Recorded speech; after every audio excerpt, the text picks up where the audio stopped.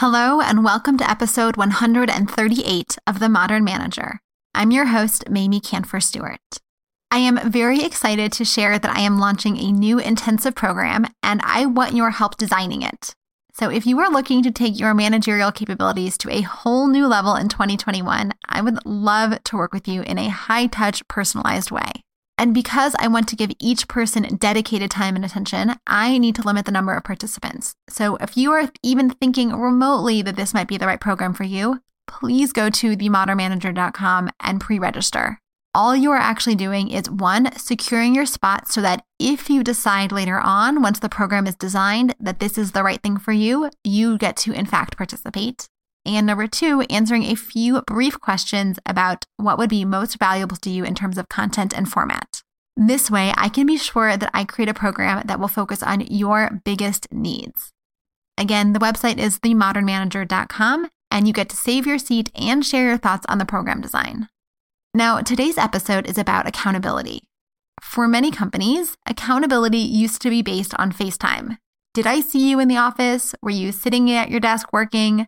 But with the shift to remote work, more and more managers are struggling to figure out how to manage accountability. But the reality is that FaceTime or hours in front of a screen were never really good indicators for accountability. Sure, they were easy to see, and you could argue that it was a decent proxy for work. But just because someone is clickety-clacking typing away doesn't actually mean that they are doing the right work. So today, I'm going to talk about the 4 areas of accountability that you want to manage for and how to approach each one. So let's get to it. You're listening to The Modern Manager, a podcast dedicated to helping you be a rockstar boss with a thriving team. Whether you're looking to upgrade your meetings, cultivate your team, or grow as a leader, this podcast is for you. Now here's your host, Mamie Kanfer Stewart. What comes to mind when you think about holding people accountable? My guess is that you are thinking about goals or deadlines or something like that. And those are absolutely part of it. But for this episode, I want to pull up and think about accountability across 4 domains: results, responsibilities, behavior, and growth. So let's talk through these. Accountability for results is the first one. This is what most people think of when they think about performance. Did you achieve the results you set out to accomplish? What gets tricky about accountability for results is that we aren't always in control of those results. It depends on whether you're looking at outputs or outcomes. And if you listen to episode 112, How to Use Impact, Output, and Process Goals, this concept may be familiar to you. Think of outputs like the completion of a project, whereas outcomes are the impact of that project. This is the difference between a goal of hosting 5 convenings and a goal of repositioning ourselves as an expert in the field. We could absolutely host those 5 convenings and check off our goal, but still not be recognized as an expert. Or another example would be talking to 100 potential customers versus securing $200,000 in new revenue.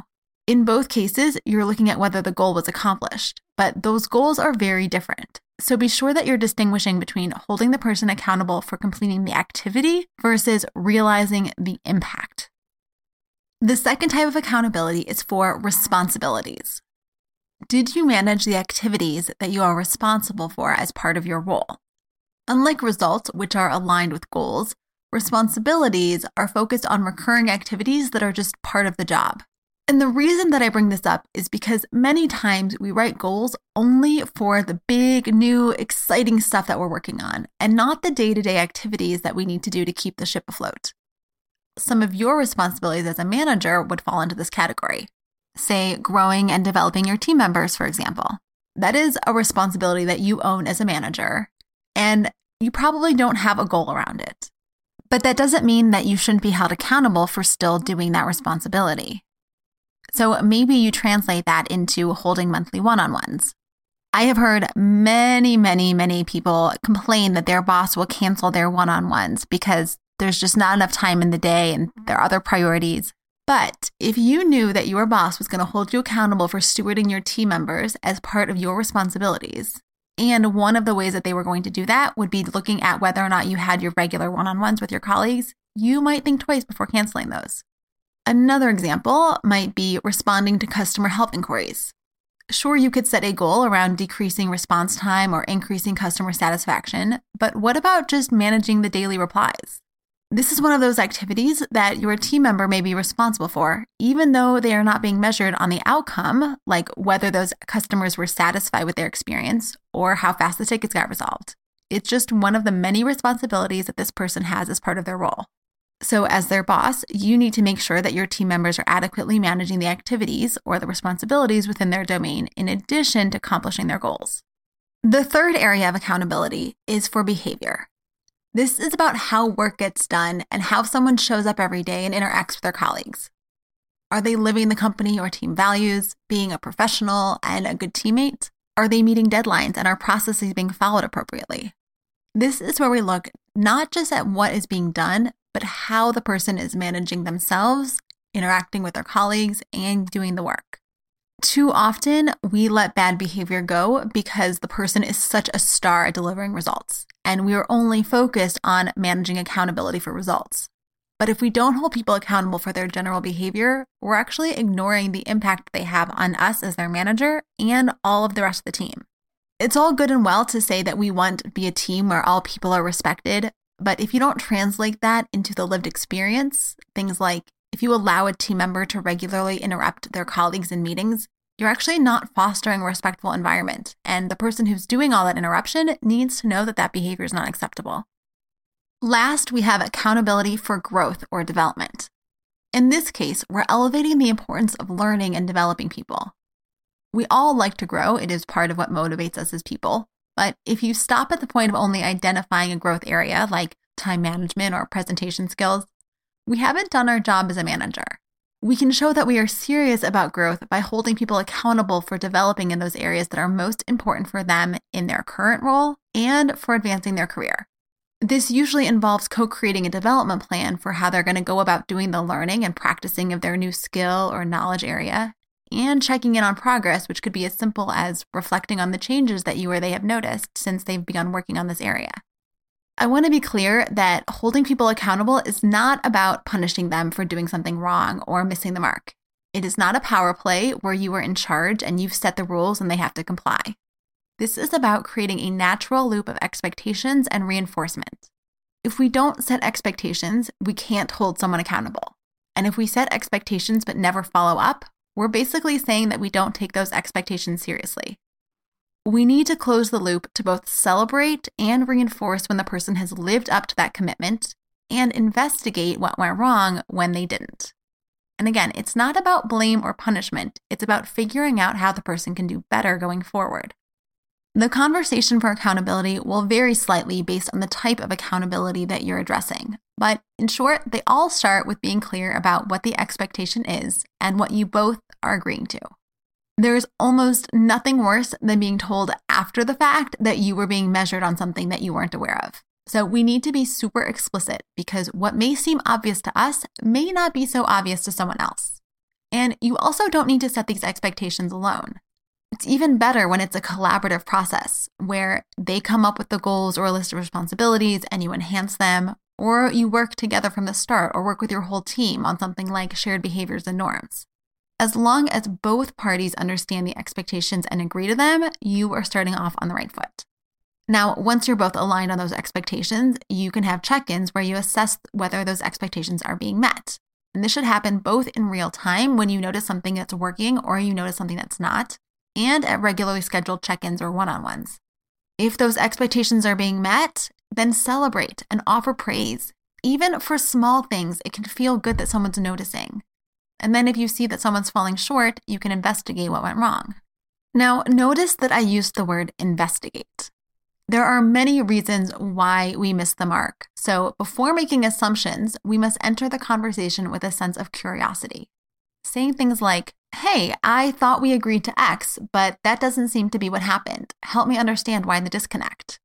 Or, I was expecting your report by the end of day Friday, but it's now midday Monday. What's going on that it's so late? Or, I noticed you were really quiet in that meeting, even though we discussed you speaking up more. I'm wondering what's keeping you from engaging. First off, for those of us who would rather avoid confrontation and conflict, this can immediately make the conversation more palatable and less scary. I personally have found this immensely transformative. I used to worry before these types of conversations, and my self-talk would sound something like, oh no, someone did something wrong, and now I have to go and tell them they did it wrong, which means that they're going to get defensive, and I'm going to upset them, or I'm going to hurt their feelings, and this is just going to be awful. But with this slight shift of mindset to, oh, something didn't go as I expected. I wonder why. I wonder if there's something I can do to help it go better next time. Let me go talk to the person and learn more and see if I can help. It's just a totally different emotional state and mindset. Now, when you begin that conversation with a calmness and a sense of true curiosity, it immediately reduces the tension because you've opened the door for a conversation. You are allowing the person to share their side of the story without judgment. It is in here that you want to uncover the root cause because the solution will only be effective if it addresses the true problem. And those problems could range from a person's skill or capability to their capacity or the resources available. It could be a lack of motivation or fear or a change of context or a shift in a situation. It could be a misunderstanding or a lack of awareness or a problem with the process or almost anything else. So getting clear on the root cause will allow you to work together with them to find the solution that will reduce the chances of this type of miss happening again. I talk more about how to hold people accountable in my course on delegation, which you can find at themodernmanager.com/courses. And for help with documenting processes and expectations, check out Sweet Process. I talked with their co-founder, Owen McGab-Anauho, on episode 136, and he is offering an extended free trial and discounted price to listeners of this show. So you can go to sweetprocess.com/modernmanager for that. The mini guide for today's episode includes an overview of the 4 different types of accountability and is available at themodernmanager.com/mini-guides. To get the full guide for today's episode, which also includes an overview of the accountability conversation process that I use, join the Modern Manager community by visiting themodernmanager.com/join. If you just want this episode's guide, you can purchase it and any other episode guide at themodernmanager.com/shop. All the links are in the show notes, and they're in your inbox along with that free mini guide if you subscribe to my newsletter, which is at themodernmanager.com. Thanks again for listening. Until next time. Meetings are one of the most critical components of healthy collaboration, and teams are at the heart of how we work. Meteor helps you use your time in meetings productively, build healthy relationships with your colleagues, and move work forward.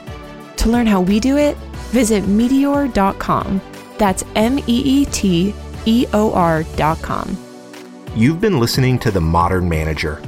You're already becoming a rock star boss of a thriving team, I can tell. To ensure you never miss an episode, subscribe to the show in your favorite podcast player and join the mailing list at mamieks.com/podcast. That's MAMIEKS.com/podcast to get show notes and other special content delivered directly to your inbox. Thank you so much for listening. Until next time.